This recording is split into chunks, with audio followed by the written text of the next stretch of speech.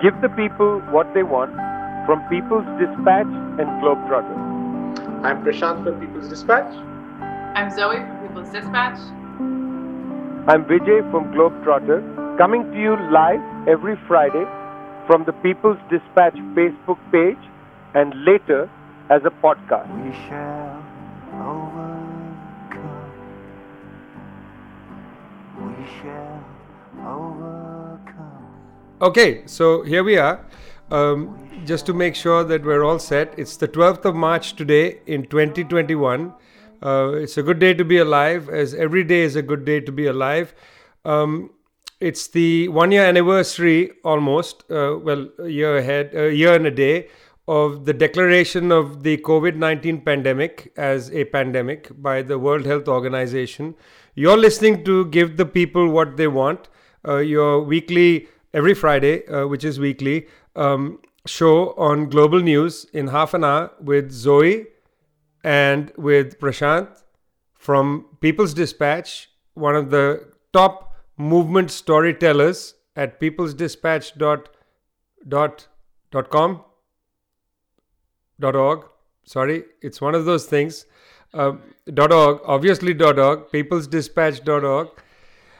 And I'm Vijay from Globetrotter, back with you. Happy to be here. I wanted to start, guys, with the mention that today is the day when the Biden administration is going to hold a meeting of the Quad being the Quadrilateral Security Dialogue with the governments of Japan, Australia, and India. This is quite significant because it's the first opening of the Biden administration. They say they're not going to emphasize China. That's what they say. Although I must say that's not really credible, because China will be at the heart of this. It's impossible for them not to put China at the center. And just before this meeting, the US military essentially said that as part of their Pacific Defense Initiative, they're going to be spending, they've asked for a doubling of the Pacific Defense Initiative budget to $5 billion. It's a considerable amount of money. They're going to militarize Guam even further. And the head of the Indo-Pacific Command went before Congress, Mr. Davidson, and made the claim that, of all things, he said that they are not just preparing a military buildup on China to threaten China, but Admiral Davidson said they are preparing for a war. I think people need to take this quite seriously. I was surprised to see how little coverage there is on Davidson's remark when he said that they are in fact preparing for a war. And he said that there are many threats to the United States, but China is the only credible threat. That's the language that Davidson used. And Davidson also said that because it's credible, it's likely that the United States might need to go to war with China before 2050. He put a date to it, before 2050. We're at 2021. Some people might say, well, that's a long way to go. But he didn't say at 2050. He said before 2050. And these are two nuclear powers, one of them threatening war against the other. The Chinese, for their part, have had a very sober reaction. China did not say that the Quad meeting to be held today, 12th of March, should not be held. China said, continue, hold it, that's fine. But meetings like this, multilateral meetings, should not be held in order to persecute one country. By the way, guys, I just want to put on record that when the Chinese said this as a principled statement, in other words, it's okay to have a block of countries meet, even on a regular basis, the Quad, for instance, India, Australia, Japan, the United States can meet on a regular basis, but it should not have as its main agenda the prosecution of hostilities against a country. As you know, as I said, this is a specific claim, but they made a principled objection. This applies to the Lima Group, which has been meeting for the last several years, led by the Canadians, by countries in Latin America, like Colombia, for instance, at the heart of this. Their objective, of course, to prosecute a hostile environment for the government of Venezuela, to overthrow, in fact, the government in Venezuela. So I think what the Chinese said about the Quad meeting on the 12th of March, a very high-level meeting, it's a head of governments meeting, that the Quad, it can meet, but they shouldn't have as their objective regime change in China, and that of course applies to the Lima Group. But I was thinking about this applies in a way to NATO as well. What is the objective of NATO nowadays? Is it a defensive agreement against whom? They're talking about a Middle East NATO now, a Pacific NATO, an Asian NATO. Is this really the direction one should go in? And I'm going to say that next week at People's Dispatch and Globetrotter, I'll be writing a piece on the Quad after this meeting, and have been spending some time reading US government documents this week. I got to say, it's pretty chilling. It's not comforting. I was also happy to listen to the speech given by President Lula of Brazil, the former president of Brazil, who was acquitted of all charges.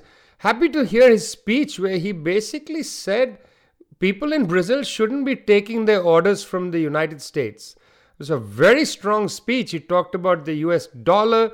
He also said, we need to develop our own understanding of where we live in the world. Seems to me this is very much what the Chinese said in their statement with regard to the Quad.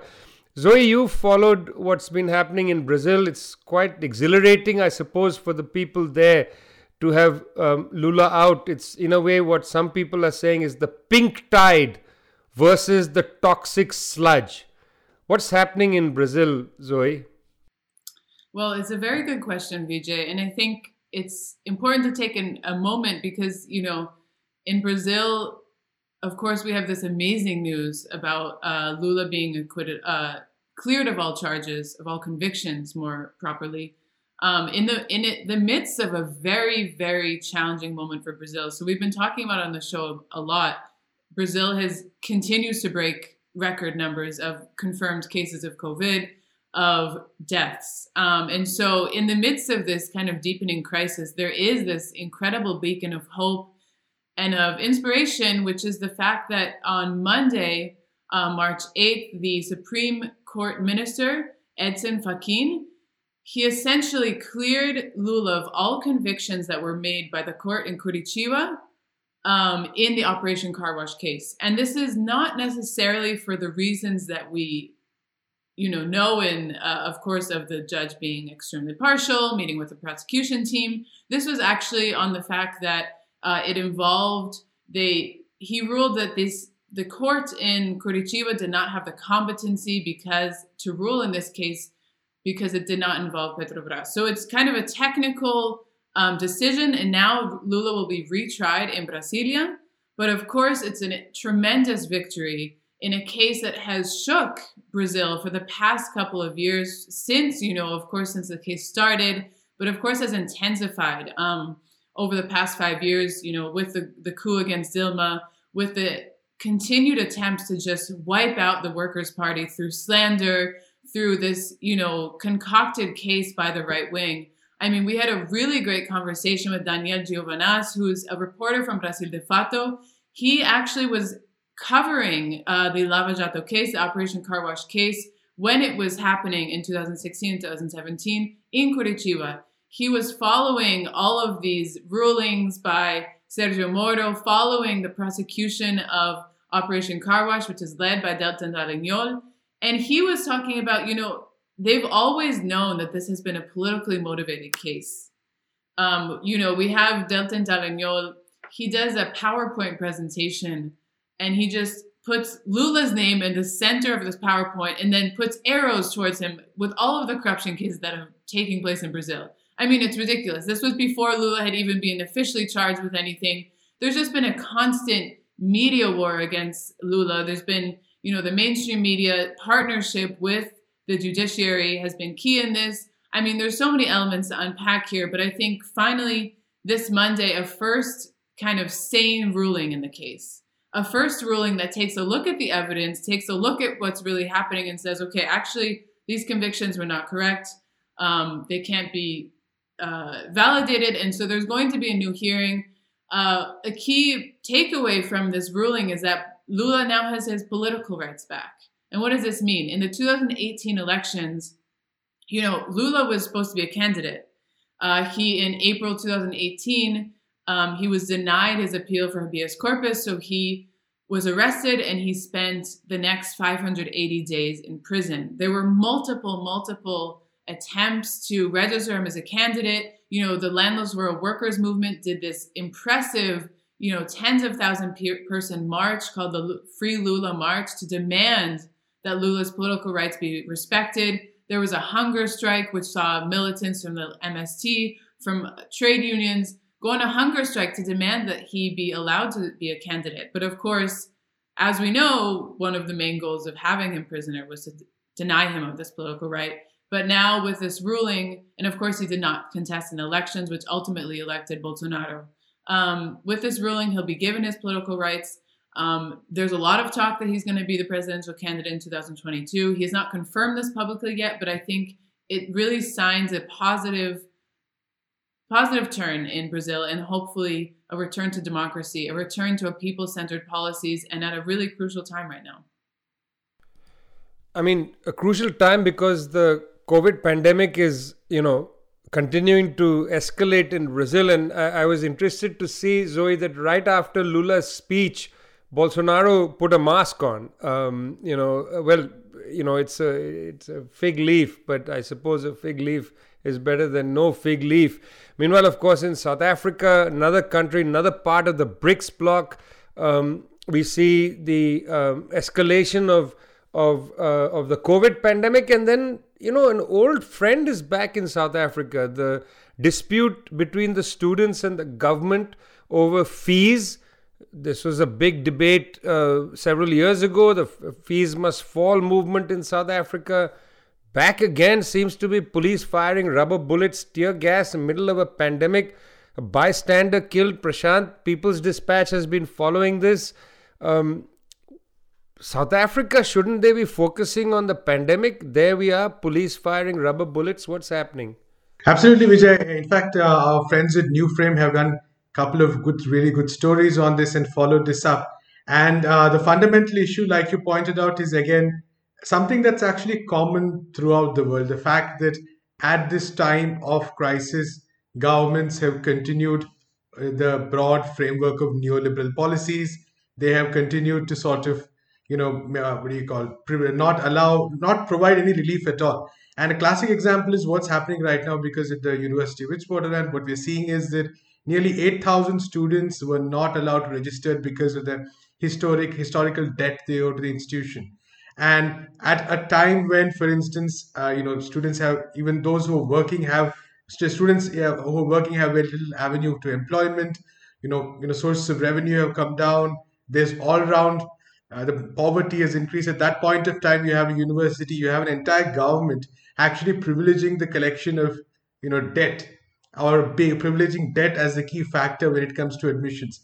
And just the idea that 8,000 students in one university alone are not allowed to register shows you the extent of the problem.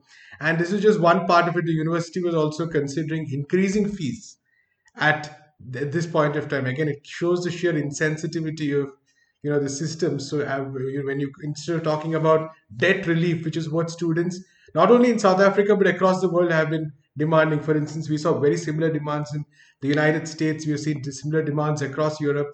But instead of all this, we have, say, governments and educational institutions acting primarily as, agents of the status quo, pretending as though nothing has changed in the last 1 year.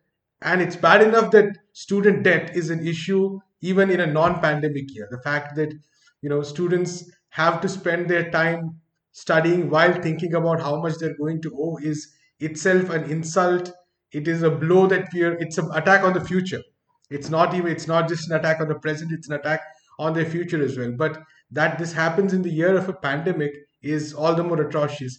And we see the students, of course, starting to protest from March 5th onwards. And on March 10th, again, it was, even the police minister called it crazy. But the fact is that a man in his 30s who was coming out after a doctor's appointment was shot and killed.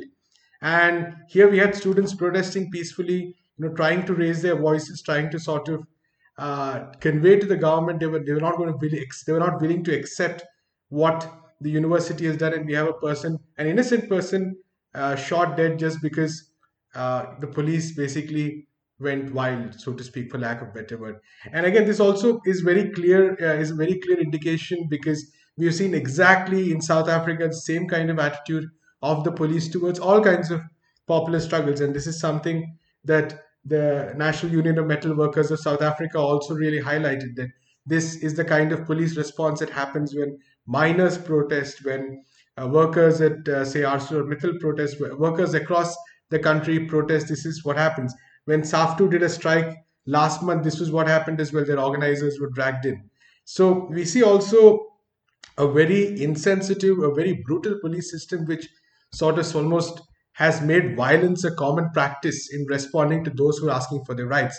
And the students are continuing their protest. Of course, they're calling for what is called a higher education debt bailout. And they're demanding that the university actually admit everybody and then pressurize the state for that. Not only that university, but universities across the country, students' movements across the country pressurize the government for a higher education debt bailout. And I think the important thing across the world is to realize that nowhere in the world is this impossible. Giving a student debt bailout, or wiping out student debt. We've seen candidates across the world contest on these platforms. Even the numbers are clear that financially it is possible. It's just the lack of political will and the refusal of, authorities across the world to leave that paradigm of seeing education as a commodity.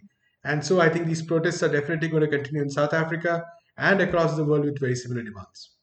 In fact, last night, the students at Jawaharlal Nehru University in New Delhi kept the central library open, because what they're also protesting, fees is a very important issue, Prashant, but also just the fact that they've been shut out from education. Last week, UNICEF, the UN agency for children, reported that 168 million children around the world haven't been to school. They say that 214 million children have lost 3/4 of their school time last year. By the way, the bulk of these, I'm looking at the report, the bulk of these are in Latin America and the Caribbean, in parts of Asia and so on. It's where you would expect. There's a pressing need to think about not just the digital divide, but the electricity divide. Places where there's insufficient electricity, how are you going to have digital education? If people can't afford to eat, how are they going to buy a computer? It's a malevolent thing. So when these students at JNU in Delhi said, open the central library, we want to come and study, what they mean is we don't have access to computers to study at home, and you're raising the fees. I mean, this is a very serious issue. Again, well reported, I must say, by, as you said, New Frame in South Africa, newframe.com, highly recommend it. Of course, it's a headache whenever we talk about Colombia. It's a headache. Something happens in my head when I think about how many people keep seeming to get killed there. And then, of course, the government makes some outlandish statements. I was shocked to read that piece at the People's Dispatch site. A senior government official, what did he call children, Zoe? I mean, it's ridiculous. We're talking about children trying to get to school, 168 million children not being in school last year. And what does the government in Colombia call children? War machines. So it's outrageous, right? What's happening there? Yeah, I think every time we talk about Colombia, it's sort of a painful topic, because it seems that the genocide of the people of Colombia just continues unabated, and there's almost no international attention on this. And I think that's why we keep bringing it up, because it's just such a pressing topic. The atrocities that are being committed are so great that it's just we can't ignore it. This week, essentially, reports surfaced. There's an ongoing armed conflict in Colombia, just for people to know. Several large guerrilla groups have demobilized, but there's an ongoing armed conflict. The Colombian army is one of the biggest in Latin America. It regularly carries out military operations. So on March 2nd, it carried out a military operation, a bombing of what it called a FARC dissident camp. So as we know, the FARC demobilized in 2016, But of course, the government has all but respected the agreement. So several splinter groups from the main demobilized group have, rearmed, engaged in combat. That's a whole nother kind of story to go down. But essentially, the government had identified one of the camps of these FARC dissident groups and bombed it on March 2nd. And basically, what has come out in recent days through media reports, independent media reports from the ground, journalist Holman Morris, was that at this camp, there were minors. There were a lot of minors present. So when we're talking about, lack of opportunities for children, lack of opportunities for youth, Colombia is, of course, one of the most unequal countries in the region. And youth are some of the people who are suffering most from this, without access to education, without access to proper resources. A lot of youth in Colombia, of course, find themselves either recruited to the National Army because it's obligatory. You have to join the National Army or pay a fine. And a lot of young people actually find themselves in illegal armed groups. And for whatever reason, this happens through sometimes forced recruitment and a slew of other reasons. So there were minors in this camp that was bombed. And essentially, the Minister of Defense has yet to acknowledge this. He has yet to acknowledge that minors were killed in this bombing. And Holman Morris, this journalist who was on the ground, essentially uncovered that as many as 14 minors may have been killed in this bombing. And what's, upsetting is that this is not the first time that the Colombian army has an authorized military operation, authorized from the Minister of Defense, has killed minors in a bombing. And then, of course, denied it.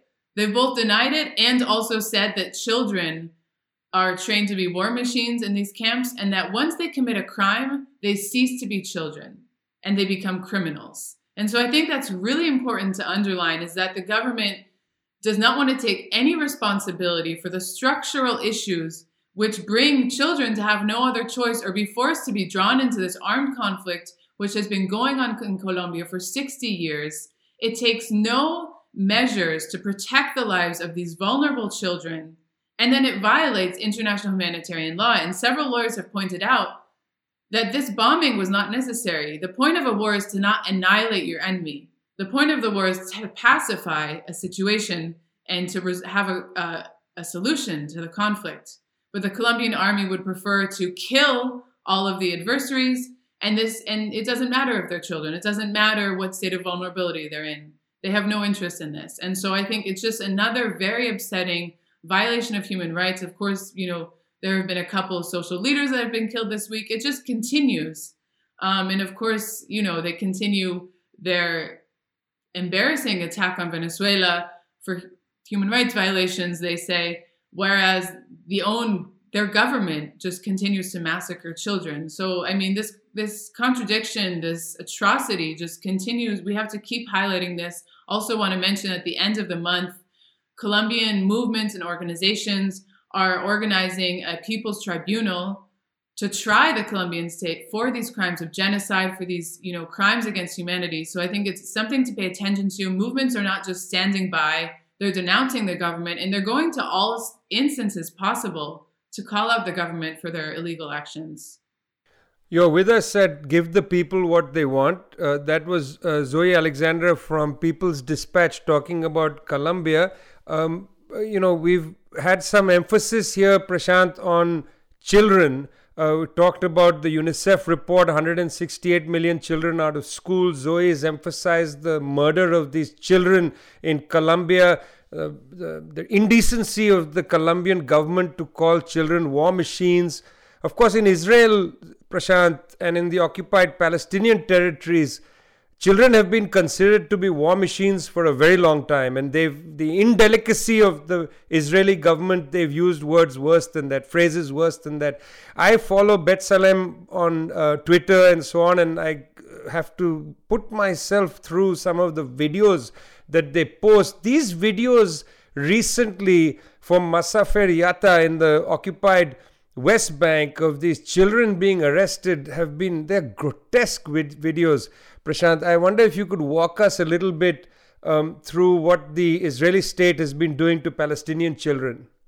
Absolutely, Vijay. In the sense that I think one of the issues, especially since we talked about the last two, three issues, is the fact that many of the incidents we talk about are actually reflective of some very strong structural crimes that we are seeing. That these are none of these are isolated incidents, but actually reflective of an entire system, a very entrenched system, so to speak. And I think the incident you talked about is yet another example of that, because you have five children between the ages of 8 and 13 who were picking up fruits or plants or whatever. Settlers who were from a nearby illegal outpost, which itself is a crime, according to most countries in the world, according to all laws that exist, come and scare these children, then called security forces. The security forces come and detain these children, and they're threatened and then they're released. And the two oldest children, who are 12 and 13, from that group, are asked to come back next week for further questioning. And apparently, the logic behind this is that, according to Israeli law, if you're 12 or above, you can face this kind of legal action. Now, this is just children being children, and this has been so normalized, which I think is the important thing that we need to keep realizing here, that this is not a one-off incident. This is not, as liberals often are happy to say, a case of bad apples, so to speak, which is the argument always thrown about. Okay, just some wild people doing some mistakes, but this is actually structural. And a very good example is the fact that every year over 500 children are prosecuted or they face legal action by Israeli authorities. There are at least 140 children who are currently in Palestinian children who are in Israeli jails right now. And I think this is, like I said, a key aspect of this whole fact is the of this incident is the fact that this is so much centered around the settler colonial Israeli state, the illegal settlements, the illegal outposts. This is where so much of the violence takes place, whether you look at villages being demolished, whether you look at people being threatened, whether you look at children being threatened or detained these ways. And this is a clear case of apartheid, as many, many organizations have pointed out. And yet, you have, for instance, the United States pretending as though Israel is a beacon of democracy. You have almost this nauseating discourse or dialogue around it, which again and again ignores the realities on the ground, that it's the men, women, and children of Palestine who every single day are facing these kind of atrocities. And even the risk of it, there some sort of desensitization happening, because there's this avalanche of regular news every day. So I think for people's movements across the world, it's so essential to have this issue very much front and center, because solidarity with Palestine is, I think, it is probably one of the most important movements right now, because it's a global struggle that is, I mean, there is no struggle for democracy, for justice, for any kind of rights without talking about and standing with the Palestinians, including these children who, for picking up plants, are now going to face police action and questioning week after week.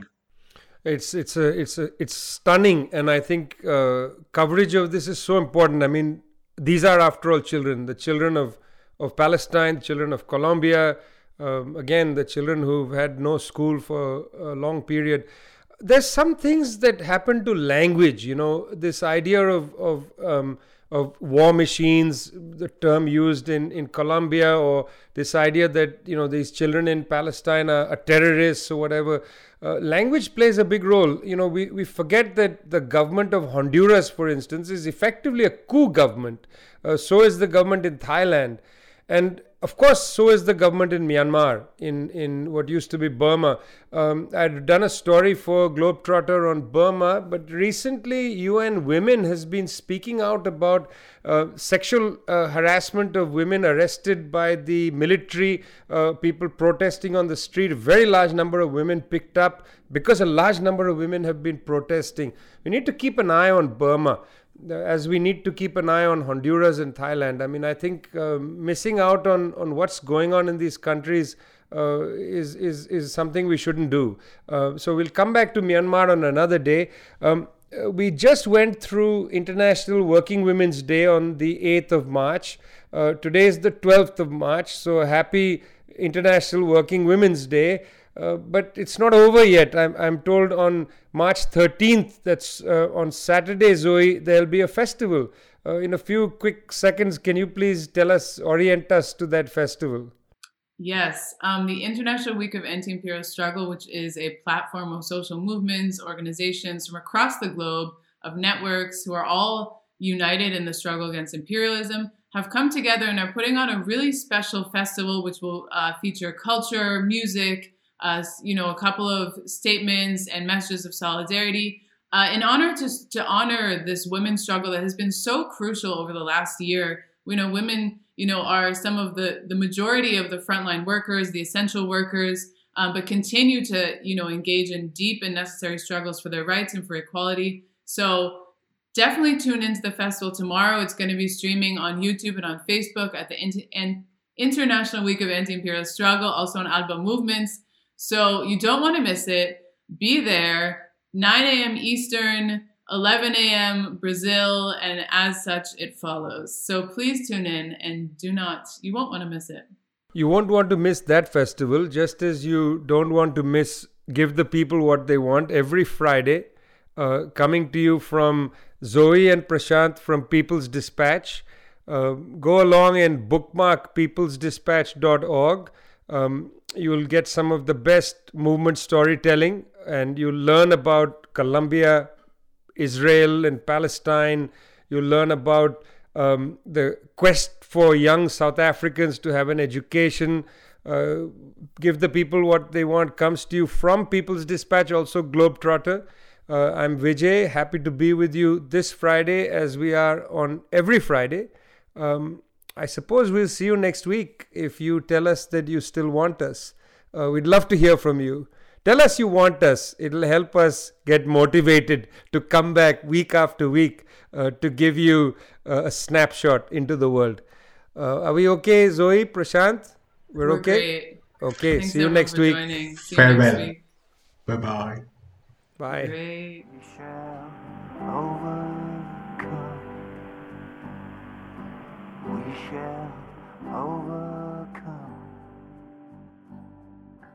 We shall overcome.